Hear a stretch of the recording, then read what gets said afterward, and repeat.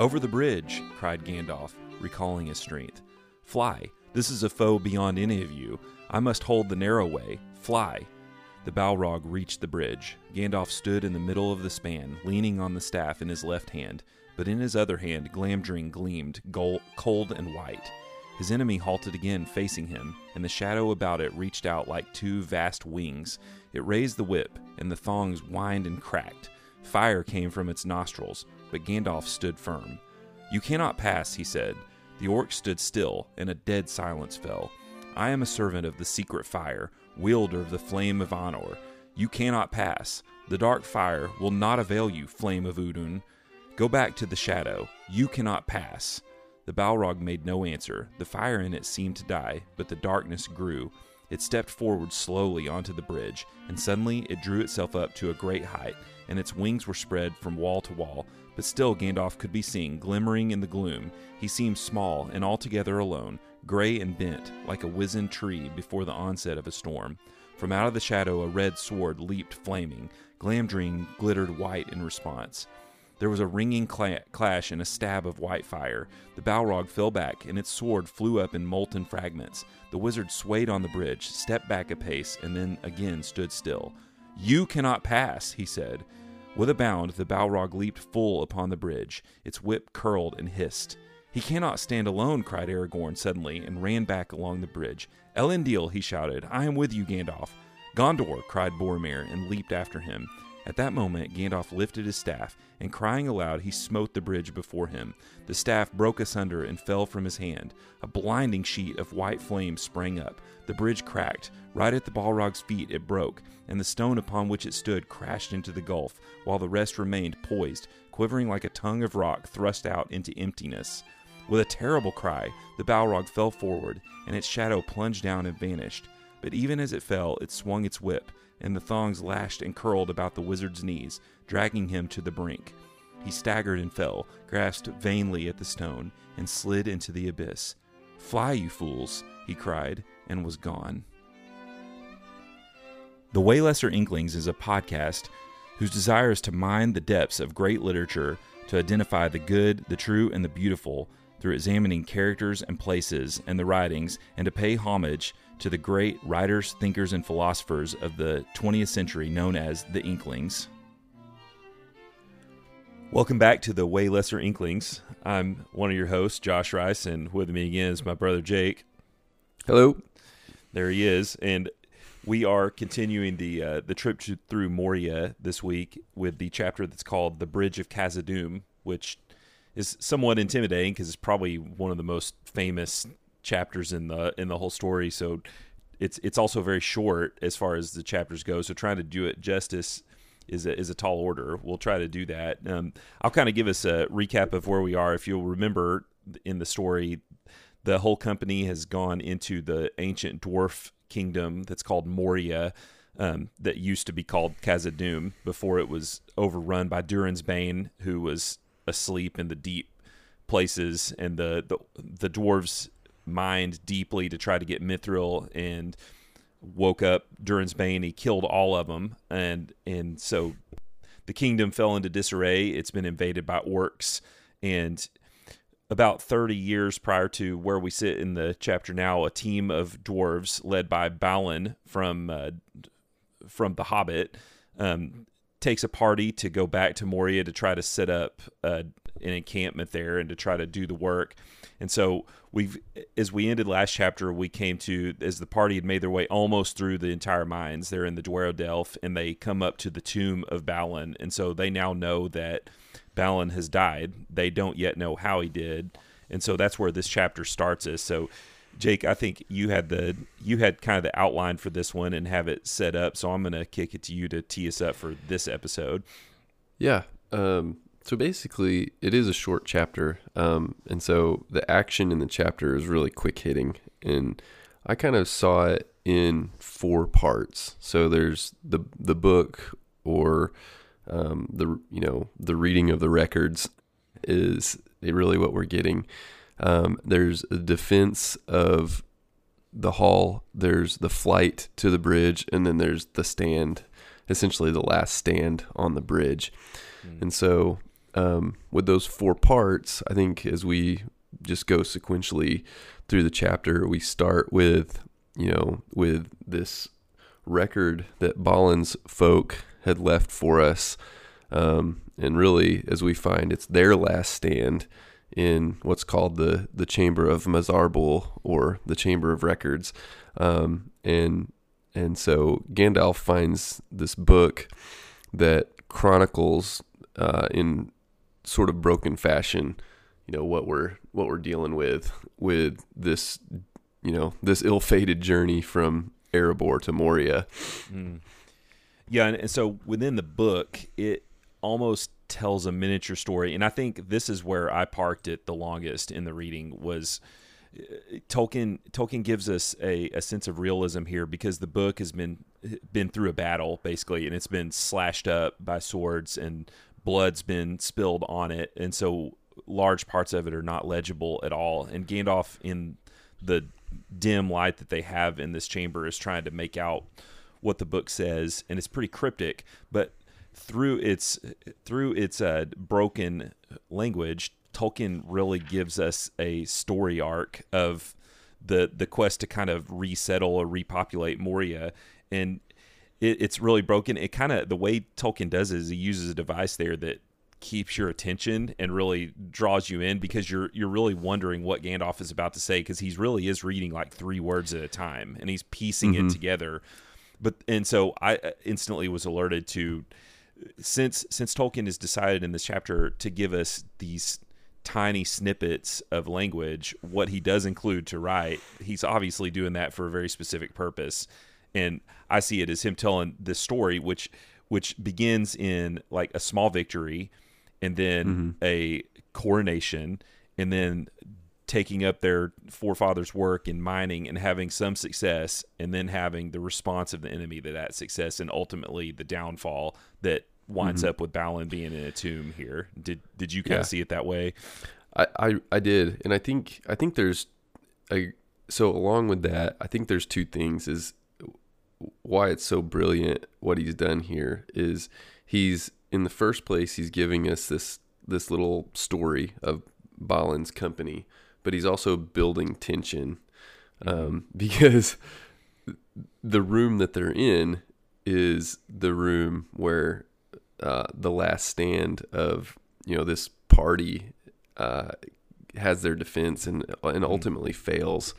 And so while we're getting kind of the missing tale from the Council of Elrond, it was a question that was asked. We haven't heard from Balin, and so it could be that there's a mighty work, or it could be that they're gone, or it could be that they fled. And so Tolkien kind of closes that chapter for us with a device that's engaging, that's somber, but also builds tension in the moment that we're in. Yeah, and he continues what he had been working on in the last chapter of really foreshadowing, and this is really that near-term foreshadowing that what's going on in the book is about to be exactly what happens in the present, and it really does play out that way. That it's almost all the way down to the detail. There's been a success, right? They've found the Dwarrowdelf, and they see the lights from the outside of the mountain, and then they have they see the where the king was, and they get information that Gimli was wanting, and then there's going to be what's going to be like the downfall. But this one, this one presumably is a greater fight than even what Balin did, because there's no indication from the journal writing anywhere that Durin's Bane was involved with the fall of the dwarves ultimately, because what we would understand is that Durin's Bane just annihilates them. That's what happened when he found when they unearthed Durin's Bane in the first place, and that's not what happens in the Chamber of Records. It's just orcs that swarm them over. Yeah. It's interesting, because I think there's kind of two parts to that. Is there's this little, it's kind of a volley, right? When they come to Moria, the book says that they drove the orcs out of the 21st Hall, that they, seemingly that they killed some on the doorstep, and they drove others out of this area where they've kind of set up their kingdom. But later, as it seems that they've had some success, right? They find Mithril, which is a huge success. And one of the primary reasons to come back, they find heirlooms, they find gold, they label seemingly Durin's axe, which would have been, I think, a pretty incredible find. But then we find later too, as Balin is down at the mirror, that he's slain by an orc, but that more orcs were coming up from the Silver Lode, which is a place outside of Moria, coming from the Lorien region or from kind of the south and east.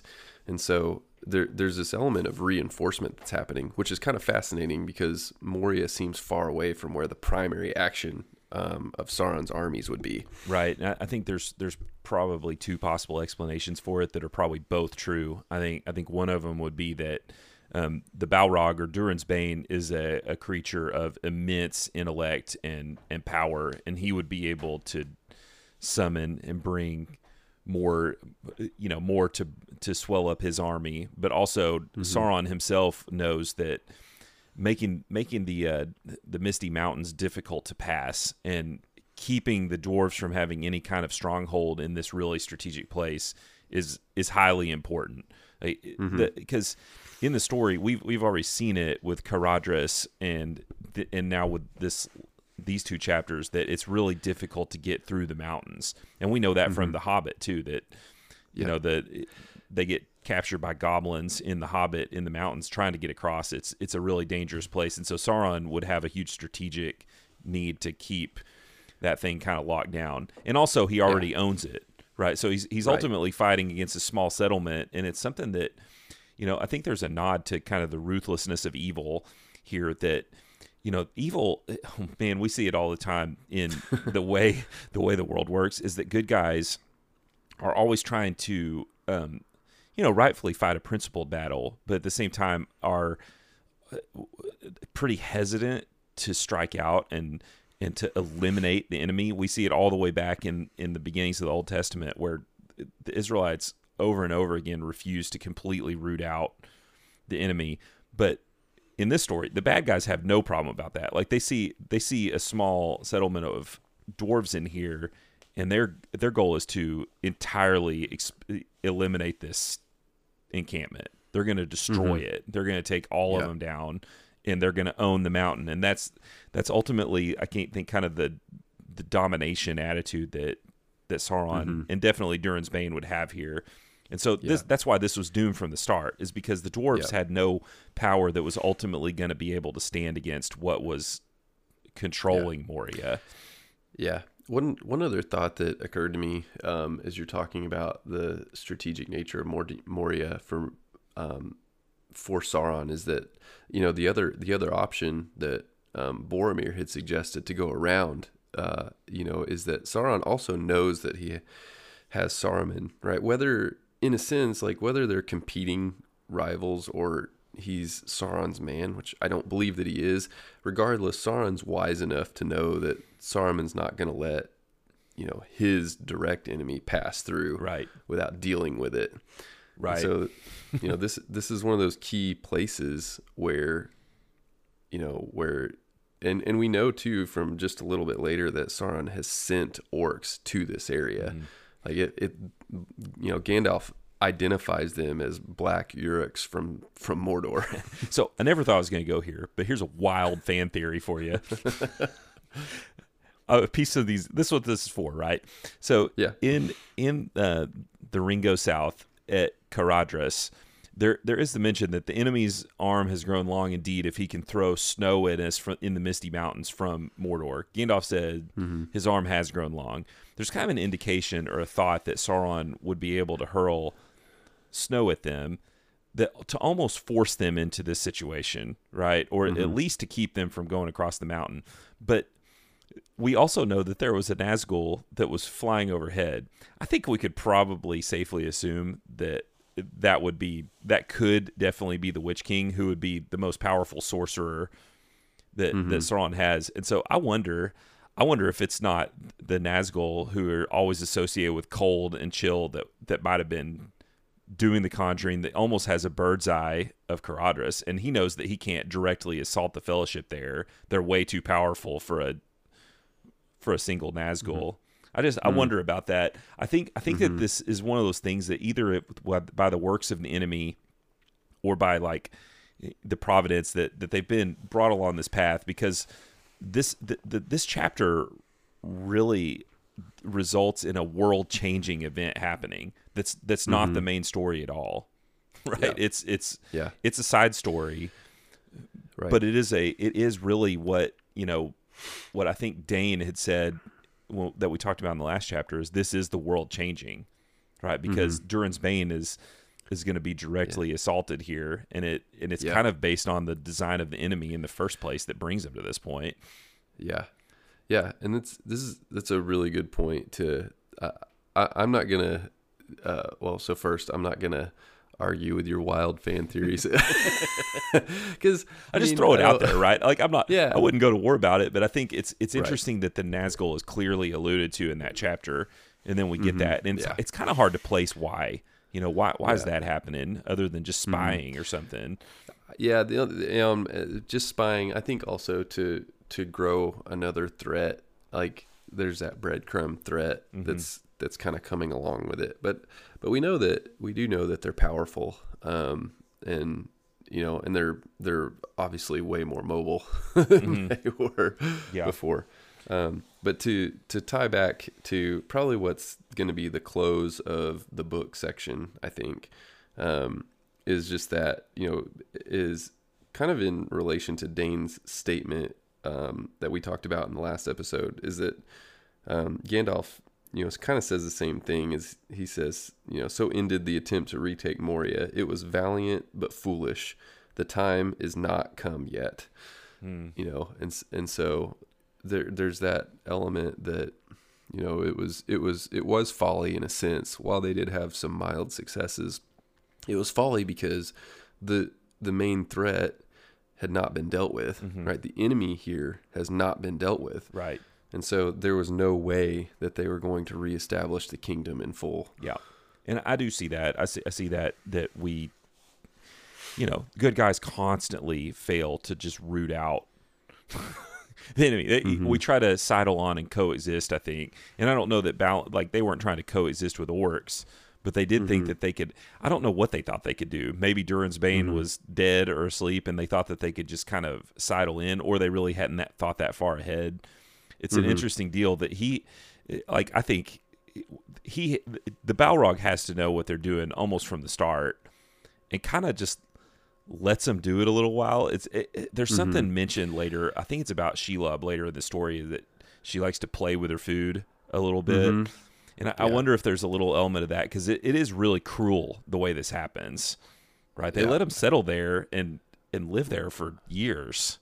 Yeah, right. And it's kind of like the slow bleed, right? like he talks about Floy being killed right at the start and buried, and then Balin actually gets picked off, at the mirror because he's comfortable. Yeah, he gets comfortable. He goes alone. Yeah, he shouldn't have done that. That's a ridiculous thing for a king to do in contested territory. But he's not thinking of it that way.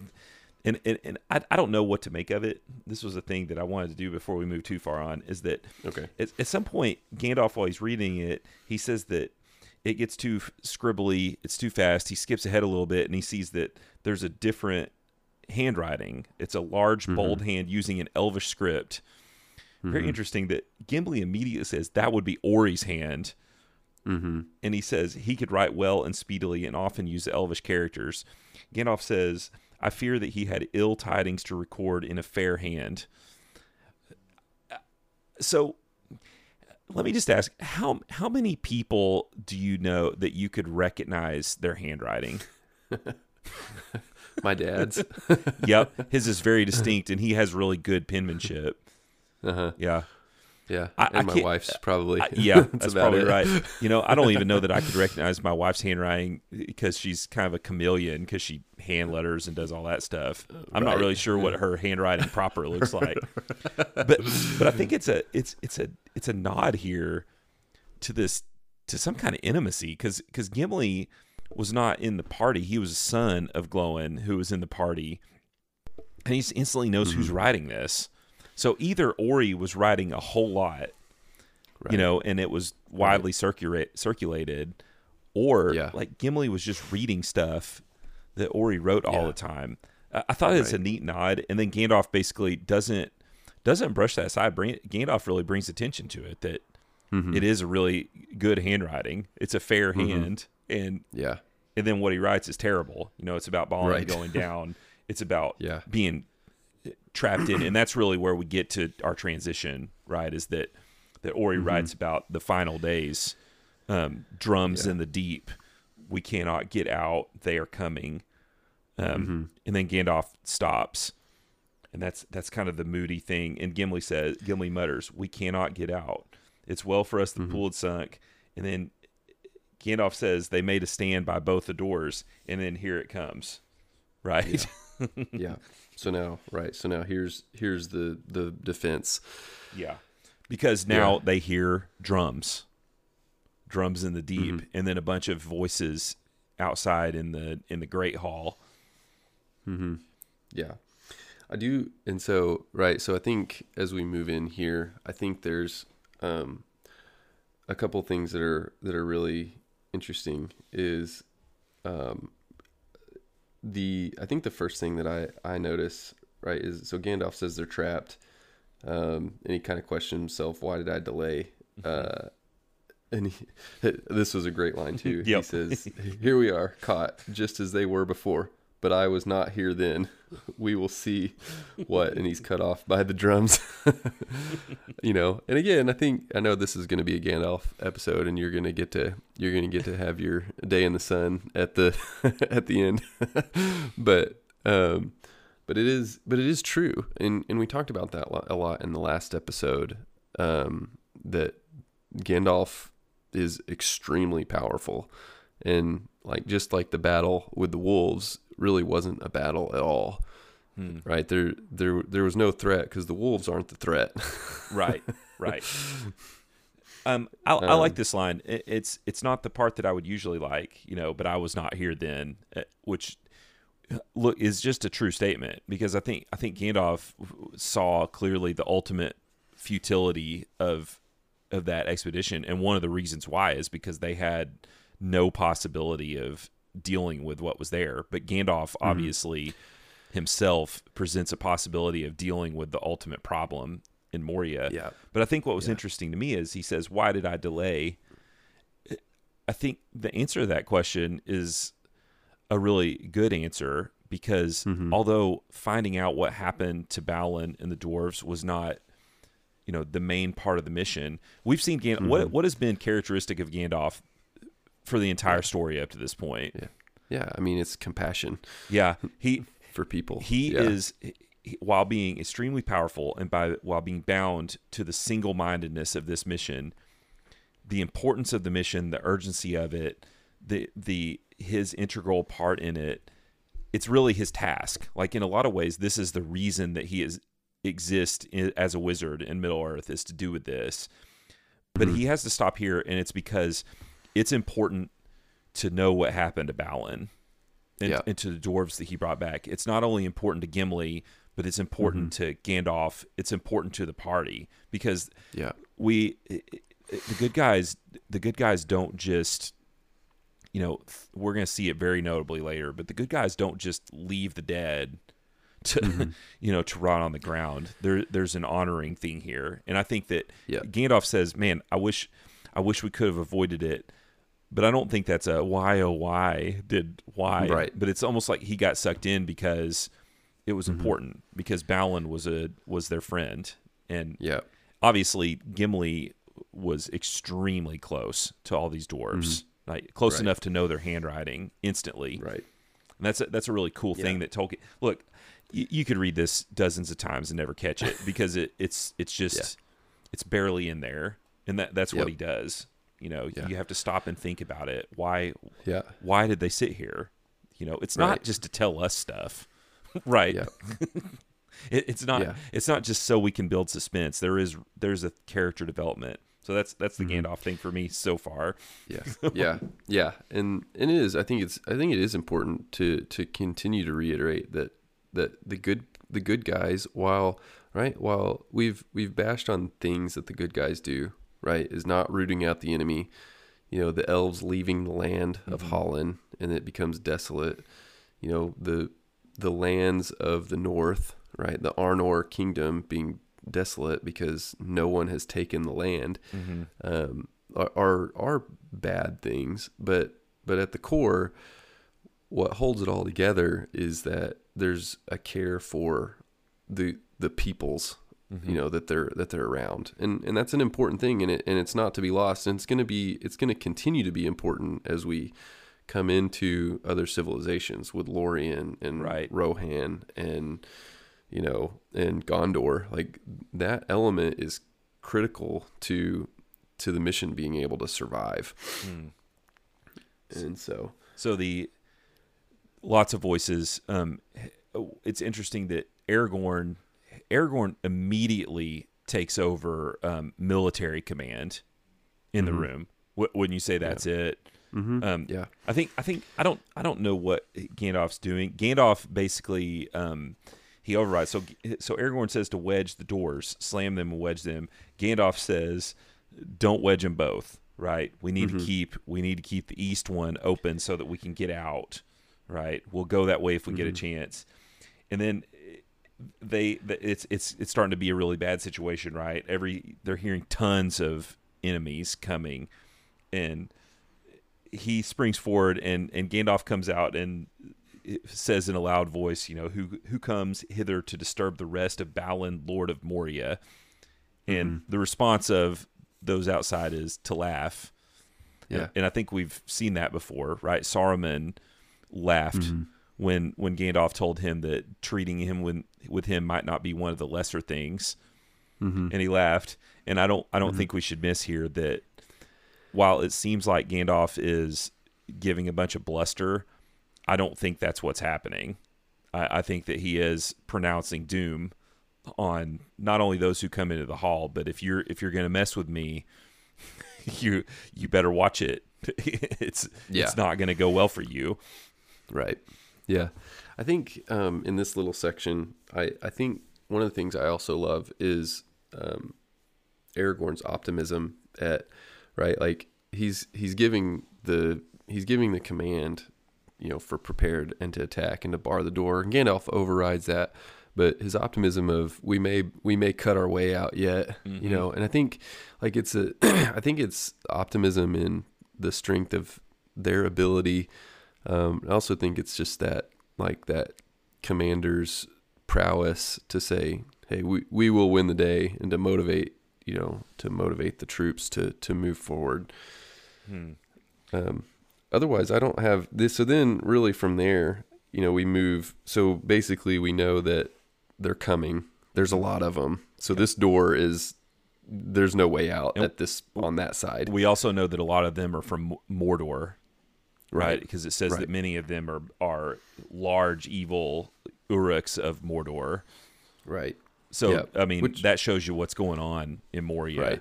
Right. It is right. Sauron's It's of note. Yeah. Right. Yes, absolutely. And so then we kind of get our first action.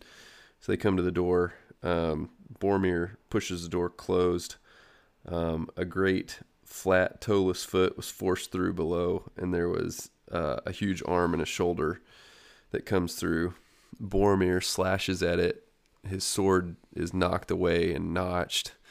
And then Frodo, feeling the heat of anger and the heat of battle, I think, jumps up and stabs it in the foot, and it says the blood drops drip from the blade and smoked on the floor. But he did some damage. So a couple thoughts. I think we know that this creature that we're encountering is something different. Right. For Boromir to strike it with his sword and it to bounce away it's powerful. But also for its blood to smoke on the floor would suggest that it's something other than normal. Yeah, and I don't know exactly what it is. It's not the Balrog. The Balrog's not sticking his arm in the door like that. Mm-hmm. We're going to get well versed in it by the time we're done with the story, but that's not what the powerful bad guys do. Is they send their minions out in front of them.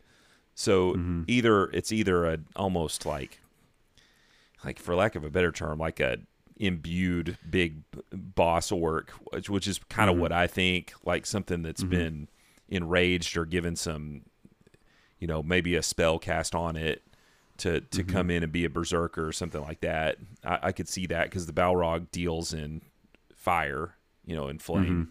I could see it almost setting his blood boiling in a sense. Right. Yeah. But notable that Frodo jumps out and Frodo stabs, and I think it's easy. We've said it many times. It's easy for the hobbits to fade into the background with the bigger, badder people. But Frodo not only is aggressive to do this, but Frodo obviously feels a sense of leadership to come out front and do this. Nobody told him he has the right to act, and he's really in charge of the whole thing. He's resting on the counsel of those who have a lot of experience. But he's going to jump out and do this because I think it's a show that Frodo understands that his fight's against Mordor and that he has to actively go towards the goal. He doesn't get to just sit back and rely on other people. It's pretty interesting there. Yeah. Yep. So then, so they break into the door, and so it says how many there were. The company could not count. The affray was sharp, but the orcs were dismayed by the fierceness of the defense. Legolas shot 2 through the throat. Gimli hewed the legs under one that had sprung up on Balin's tomb. And it just says Boromir and Aragorn slew many.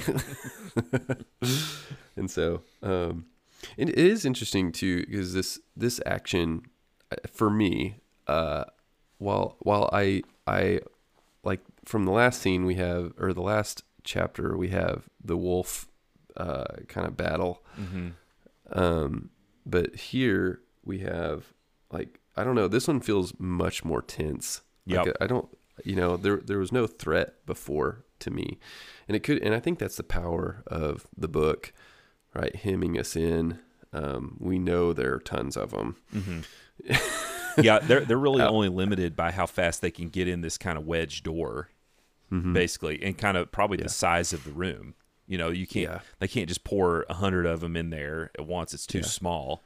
So the defenders kind of have that to their advantage. That it's a small area that has a choke point. But yeah, it obviously the defense becomes fast and furious. Frodo strikes that first blow, but then it's just it's a mad dash of killing going on, and so. The idea would be, I think, that they fall back, like the orcs fall back. This is really furious. They go in and die, and it almost seems to me like 3 seconds. 13 of them are dead. They've already seen Gandalf shoot a flare out the door to see how many of them there are. So the orcs are at least somewhat aware that there's it's a bad place to walk in. And so they're going to take off, and then this no moment happens is while they're taking off. It says, this is the only time I remember Pippin and Merry being mentioned, is that before they had reached the stair outside the other door, an orc chieftain ducks under, kind of evades some stuff, and evades a blow from Aragorn and throws a spear at Frodo and hits Frodo in the chest and pins him up against the wall. And I think everybody knows it. It's notable from the movie. It's an iconic thing that, Aragorn picks him up and he's going to carry him out down the staircase, and Frodo kind of comes out of it and says, "Put me down." Right. And Aragorn nearly drops him because he thought he was dead, because there's and something about, not really knowing why it happened, but Gandalf kind of with the twinkling eye going, "Hey, we don't have time to think about that right now, but there's something more to him than meets the eye," Right. That sort of thing. Right. Yeah. Yeah. His secret is still intact. Yeah. It is interesting too, though, that, again, I think it's this little play. It doesn't say it, But I think there's still this draw of the ring from evil, because it's fascinating to me that he specifically chucks the spear at Frodo when, right, he dodges, basically he parries Boromir's attack and ducks under Aragorn's attack to throw a spear at Frodo. Like, when there's greater warriors that would help their, intrusion into the hall, that's his move. Yeah. Yeah, I don't know if it's an attempt to kill the weak, like that, kind of like what a predator does, right? You focus out on one and get them where it hurts in sort of a way.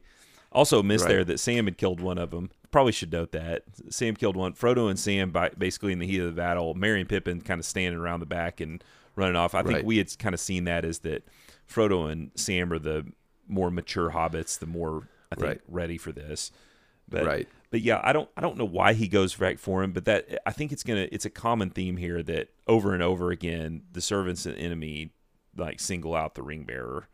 There's something about that draws them, whether they know it or not. I can't imagine that the orc comes in, looks at the situation, is like, well, that one's the whole reason they're in here, and throws a spear at him. I don't think so. I think it's probably a combination of having some kind of sense of power or visibility, even to be more aware of him, but also maybe that kind of picking off the weak, like because Frodo's not out the door yet.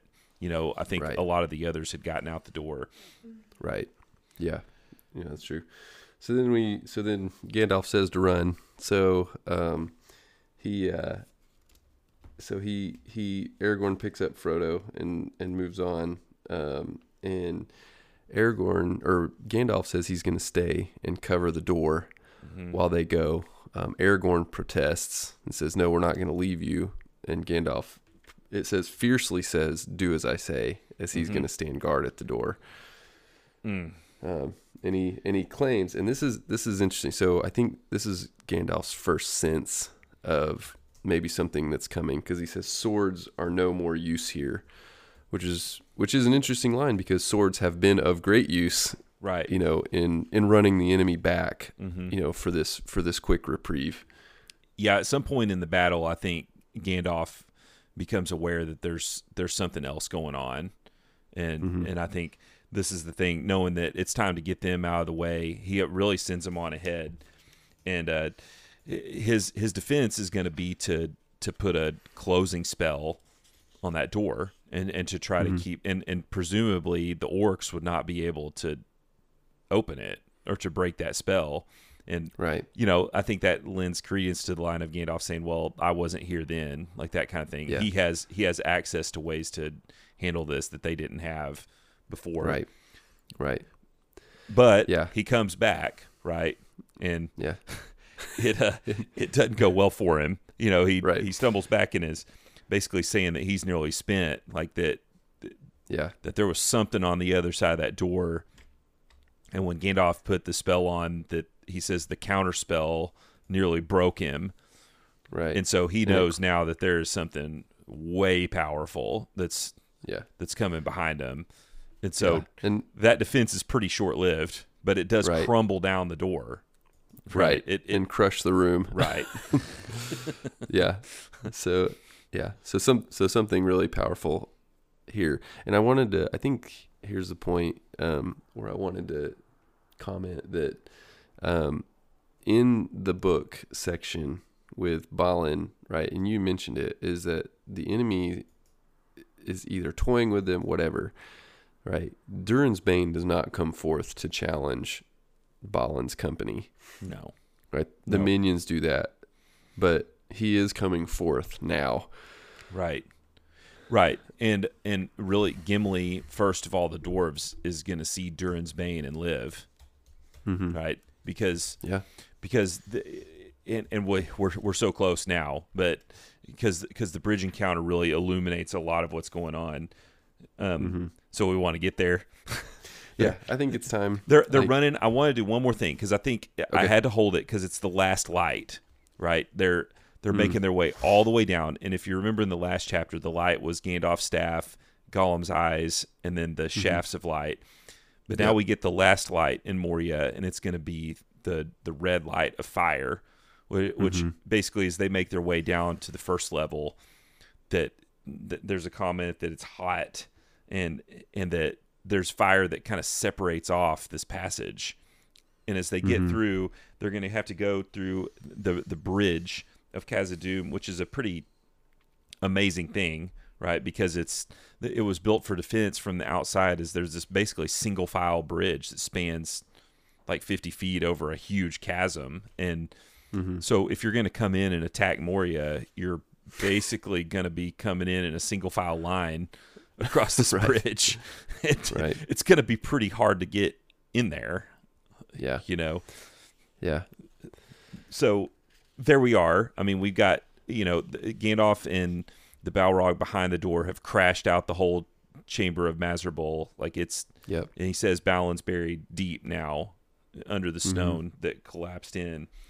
And he comes out and they get to the bridge finally. And then they see, as they come, they see this shadow. And it's probably worth saying it. There's all this fire, and it says the light faded as if a cloud had been over it. Then with a rush, it leaped across this fissure that was blocking. There was this crack with a bunch of fire, and then flames roared up to greet it, almost like it's summoning fire. And it was wreathed about it, and black smoke in the air. Its streaming mane kindled and blazed behind it. In its right hand was a blade like a stabbing tongue of fire. In its left it held a whip of many thongs. I wailed Legolas, a Balrog has come. And then Gandalf says, a Balrog, now I understand. He faltered and leaned heavily on his staff. What an evil fortune, and I am already weary. So now the final showdown, right? Yeah. Yep. Yeah. This is your time to bask in the glory of Gandalf. So in my, I don't know, I would saw it in my knowledgeable ignorance for years. I would grope about for a lot of symbolism in the Lord of the Rings, and I think I missed a lot of it and was simplistic with a lot of it. And much of the time, I think I had equated, I said, it's not exact, but kind of like Frodo is the priest, Aragorn's the king, and Gandalf's the prophet. But my more proto take on it, like way long ago, was more like Gandalf is kind of like the Holy Spirit.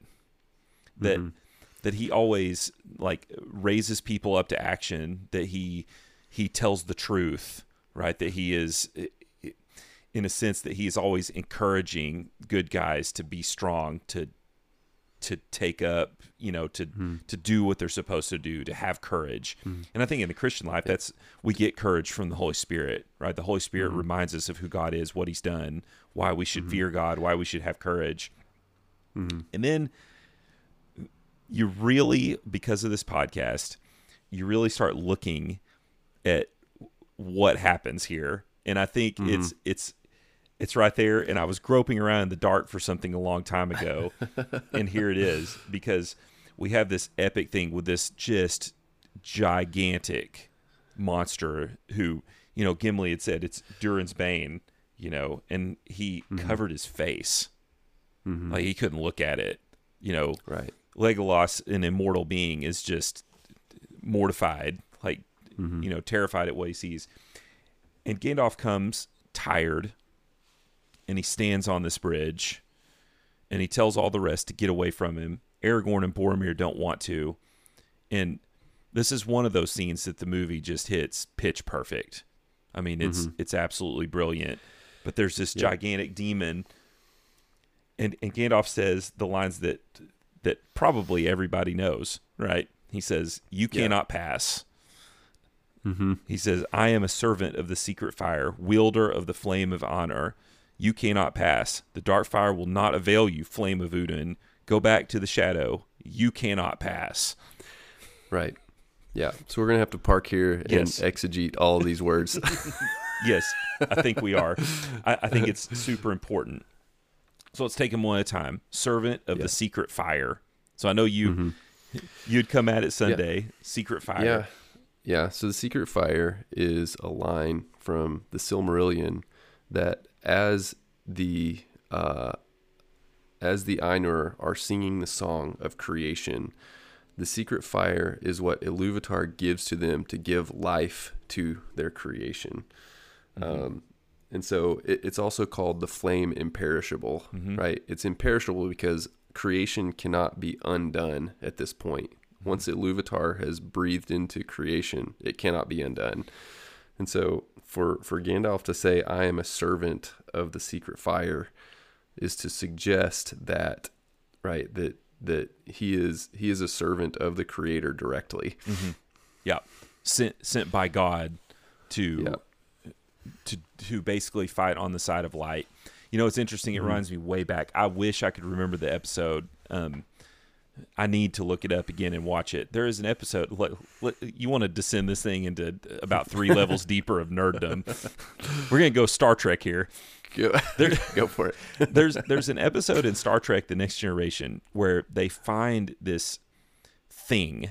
It's kind of got like energy or light, and they're taking it through all their high-tech scientific analysis, trying to figure out what it is. You know, and they spend the whole episode like going through every scientific test they can think of. And basically the conceit of Star Trek is that there's basically no scientific method unearthed. Like they live in perfect scientific method, right? And they cannot find out why this thing is emitting light. They can't. Like, what is the source of energy? They've combed it over and cannot figure it out. And the answer in the last 5 minutes of the episode, do you remember it? Vaguely. So you're going to have to just fill me in. Yeah, the answer to why this thing is giving off life is because it's alive. It has life. Life is a thing that couldn't be measured. It couldn't be scientifically explained. And that's still the case. No one can tell you why we are alive other than God made us alive. Right? Why do all the biochemical processes work? We can explain the biochemical processes. We can explain why we can explain how we take breath. We can explain how our heart beats. But what we can't explain is how all these things are held in motion all the time. And I think there's a part of why Tolkien explains the flame imperishable and the secret fire that way, that creation is a profound mystery. That and Tolkien was really, really onto that. And because look, even if you don't want to read the Silmarillion, I would. Which first of all, you just need to get over that. Like, that's ridiculous. You need to read it. But the creation part of it in the song is just truly beautiful. It's an amazing take on a creation story, and I think this is what weaves it in, is the mystery of it. How can song bring all these beings to life? And if you don't have this life, then if you don't have the imperishable flame, then you're not alive. You're a rock, or or something along those lines. Yeah. So he's also the wielder of the flame of honor. Right. Yeah. So this is a little bit of a mystery. We know that Anor is Sindarin for sun. So he's a wielder of the flame of the sun. I don't know. Basically, what I suggest this to mean is that along with the first line is that Gandalf's making a claim of kind of equal power to his opponent at this point. Yep. He's saying you're not being unearthed by the mortal races that you've been dominating for so long. Orcs and dwarves or whatever else may have come in here, maybe even the Watcher in the water, right? You're amongst an equal here. Yeah, and I think this couplet is actually not with the. I think that the flame of honor is a couplet with the dark fire will not avail you. Like, basically, I'm of the sun. I'm of the most powerful force of light that's been ordained by God. Your flame, which the flame of Udun, right? Udun has a double meaning. Udun is the an alternate name of Morgoth's original fortress, right? Right. But Udun also means hell. Right. So there's the idea that your dark fire from hell is not going to avail you against the light of the sun that's given by the giver of the imperishable flame, the secret fire, right? That's right. So the giver of life himself is going to prevail over your dark flame from the pit of hell. In a way, it's how you talk to a demon, right? That Gandalf is an angel, in a sense, talking to a fallen angel. We're of the same class, but you actually followed the lesser power, thinking it was the greater power, and so you're corrupted. So you can't pass. Right. Thoughts on that? Yeah.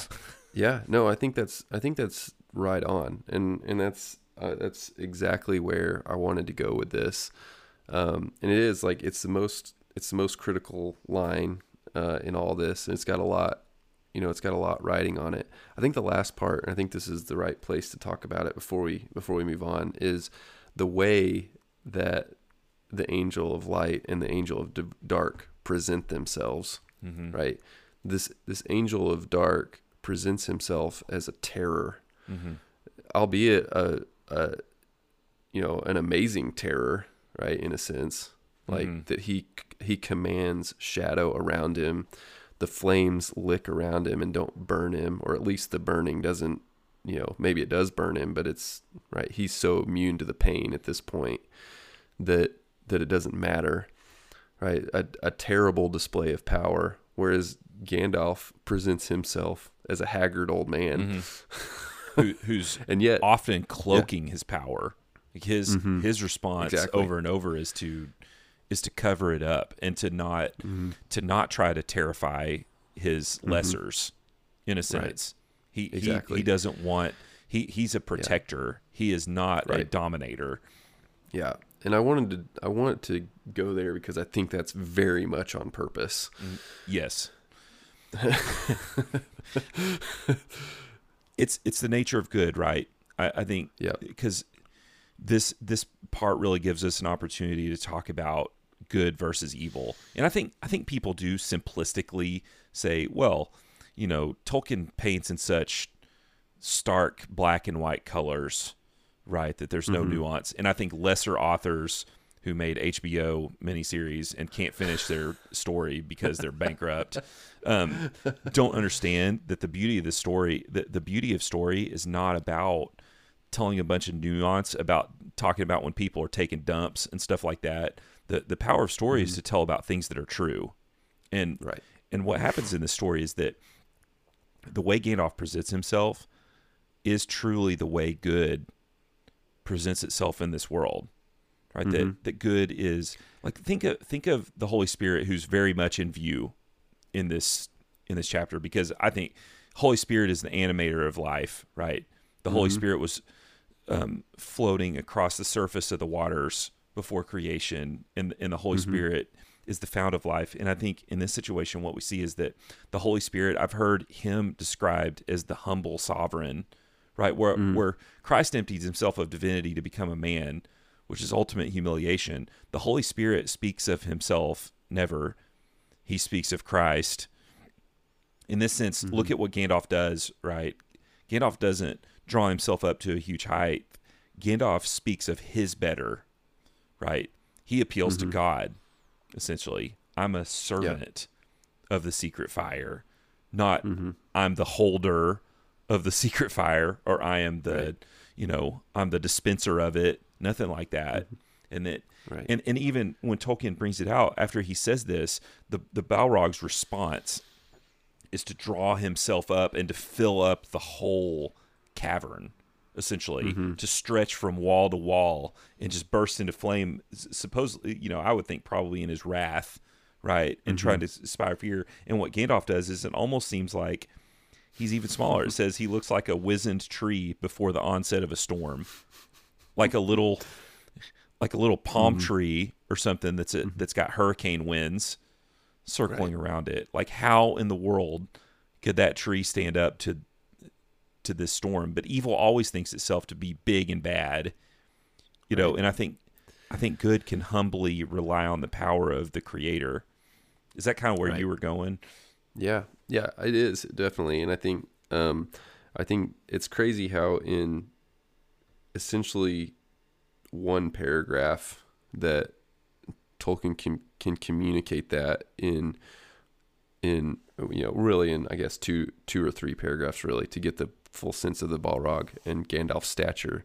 But how he can communicate that truth in a really visceral, and also in a really powerful, like in a powerful, imaginative way. And it's like, and it is like, that's the whole teeter totter of our existence, being really beautifully painted for us in 3 paragraphs. Oh yeah. This is majestic writing. And do you want to push it ahead even harder? Because I think we can, because what happens now, right? This wizened little tree, the Balrog steps up, raises himself up, and crashes his sword down, right? And it says that his sword was red, leaping flame, and Glamdring, which is Gandalf's sword, glittered white in answer. They clash, and there's a stab of white fire. So what happened with that clash? Right? Gandalf's, the little wizened tree, his sword dominates the color of the fire, right? White fire. And the Balrog steps back, the wizard sways, and then stands still again. He's very still. He screams, "You cannot pass."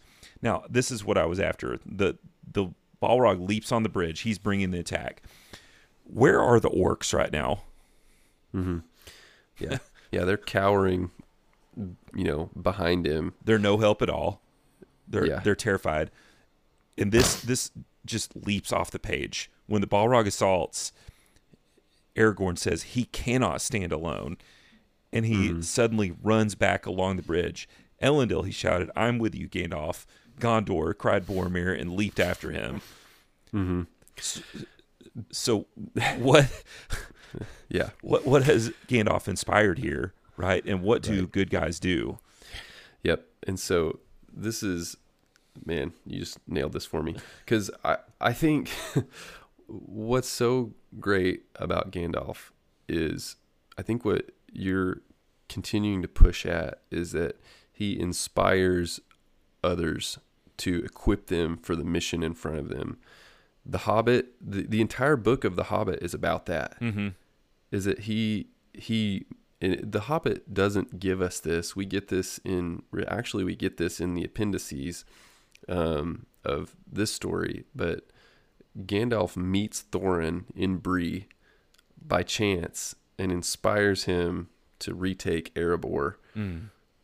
There's a yearning in Thorin to do so. Gandalf's the one that gives him the push, and Gandalf's the one that introduces Bilbo to Thorin, and makes him a part of the company.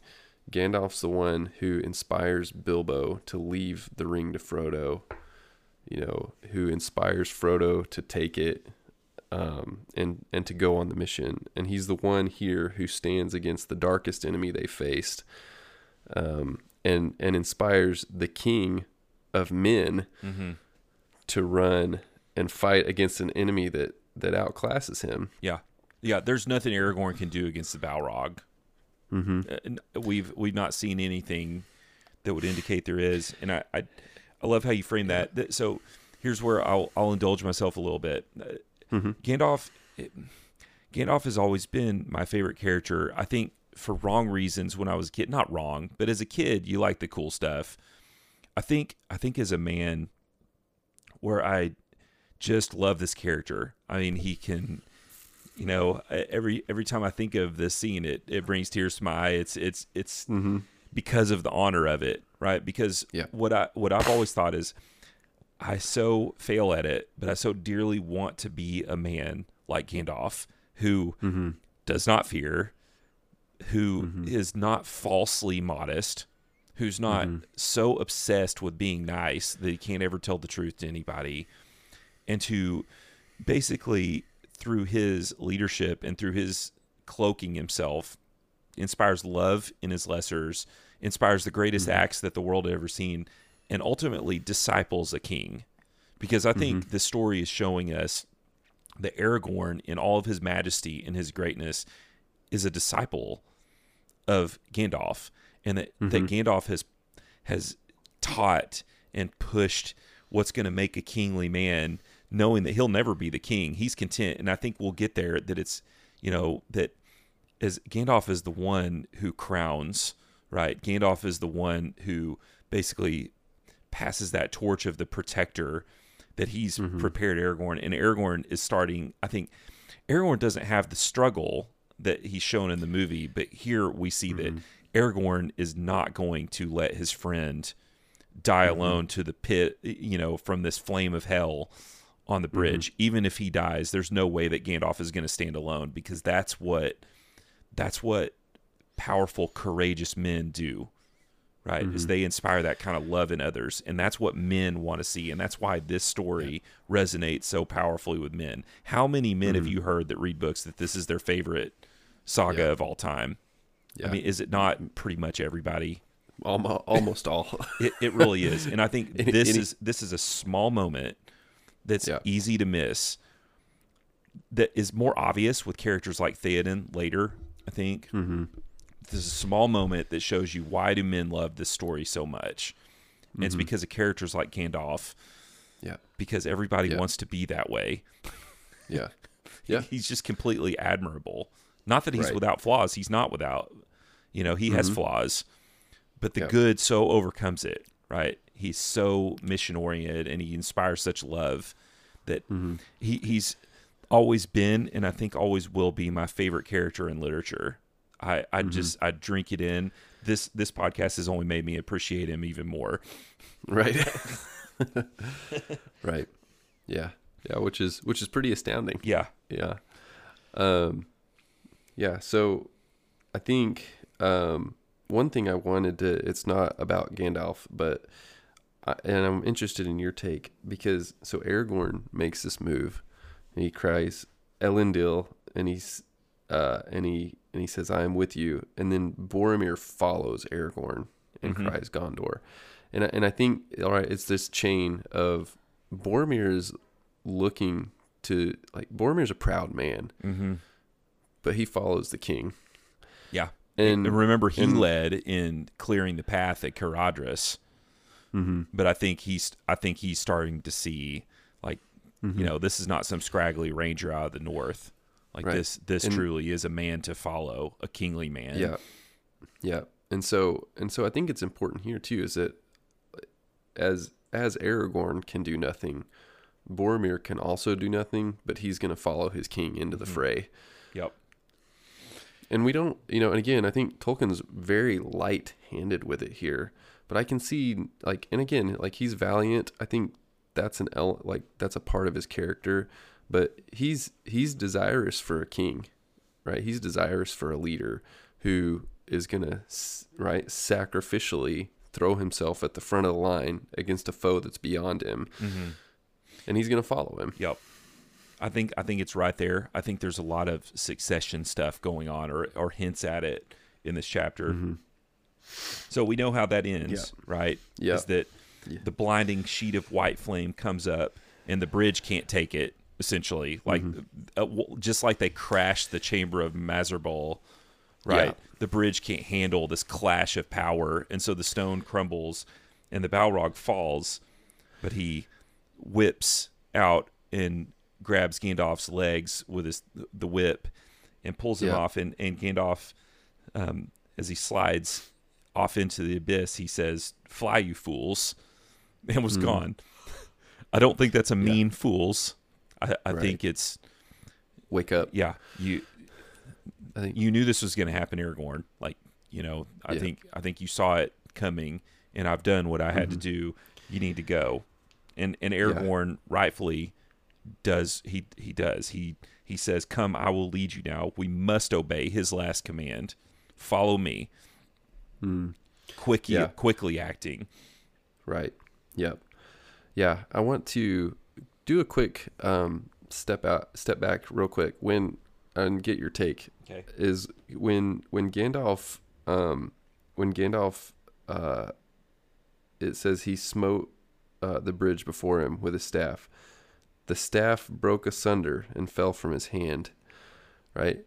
I'm curious what your opinion is on why the staff is broken and what it signifies. So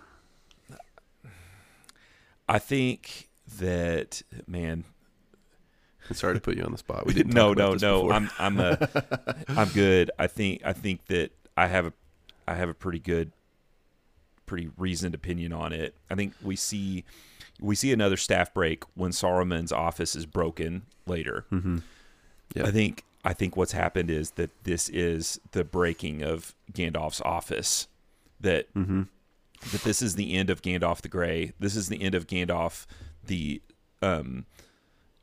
the downline in command of the Istari, and that this is going to be his death and resurrection story, where he raises to a new office, and the way he does that is that this staff in this office is really overcome by the power of this Balrog. Like I think that what happens is the light and the dark here are so equal that everything breaks around them. It's almost like the environment can't take the power clash that's going on. It's almost blowing out from that. And so as the staff breaks, I think it's the sign that Gandalf has truly died. Right?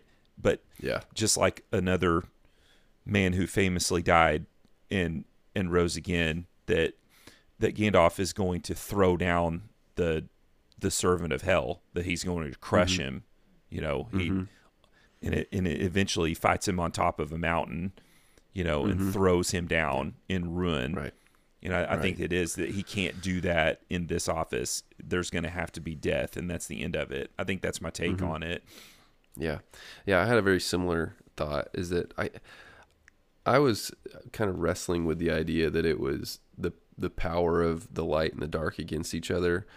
I saw it more as a purposeful breaking on Gandalf's part, is that he's choosing to break the staff in his recognition of the death that's coming. And that he exhausted his power. Basically, he's used his life to break the staff and break the bridge to cast the demon out. Yeah, I think that's exactly it. I think it's very clearly like a death motif going on there. And the Fellowship definitely takes it that way.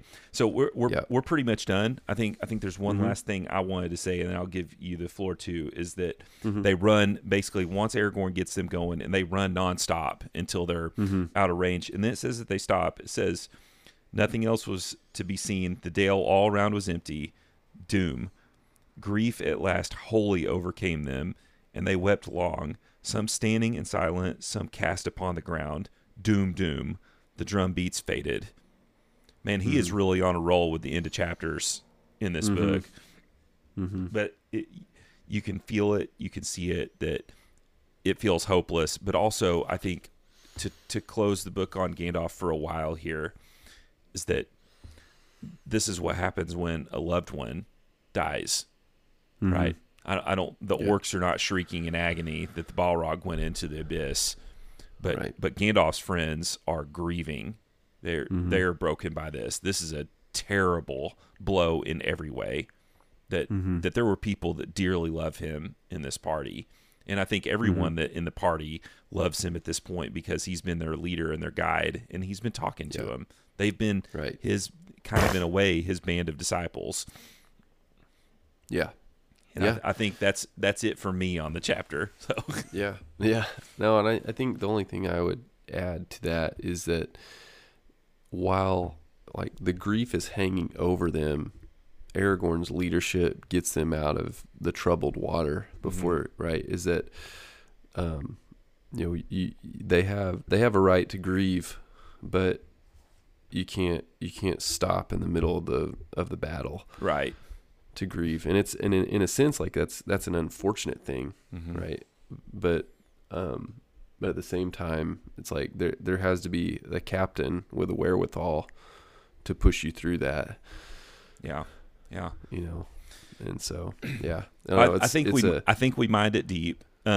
Yeah. I think I do want to end with thoughts to Roman, even though we went deep, and I'm actually a little exhausted, but I think I want to do it. So, okay. Do you want to do one first? It has to be me this time, Okay. because I know you went first last time. This may be an interesting take, but I'm going to let my thought to Roman be on the book. And here's ultimately what it is. Because what the book is doing is really it's revealing a history of our people, in this sense, Gimli's people. It's really important for us to know the history of our people. This is something that I've been wrestling with as I'm getting older. As a younger man, I didn't care as much about the history, and I think for me, there's two avenues of that. So there's the history of the church, right? My people, Christian, like God's people, which we get in the scriptures with old Israel, and then there's just the historical church, from the apostles up to today. And I'm actively reading church history right now. I'm up in about the 500s Nice. right now, but learning about the fathers on whose faith we stand on, who fought battles against the enemies of the church that we don't have to fight anymore, because they sacrificially laid themselves down, some politically, some spiritually, just fighting heresies, of the church. And then the other side is like the national history of,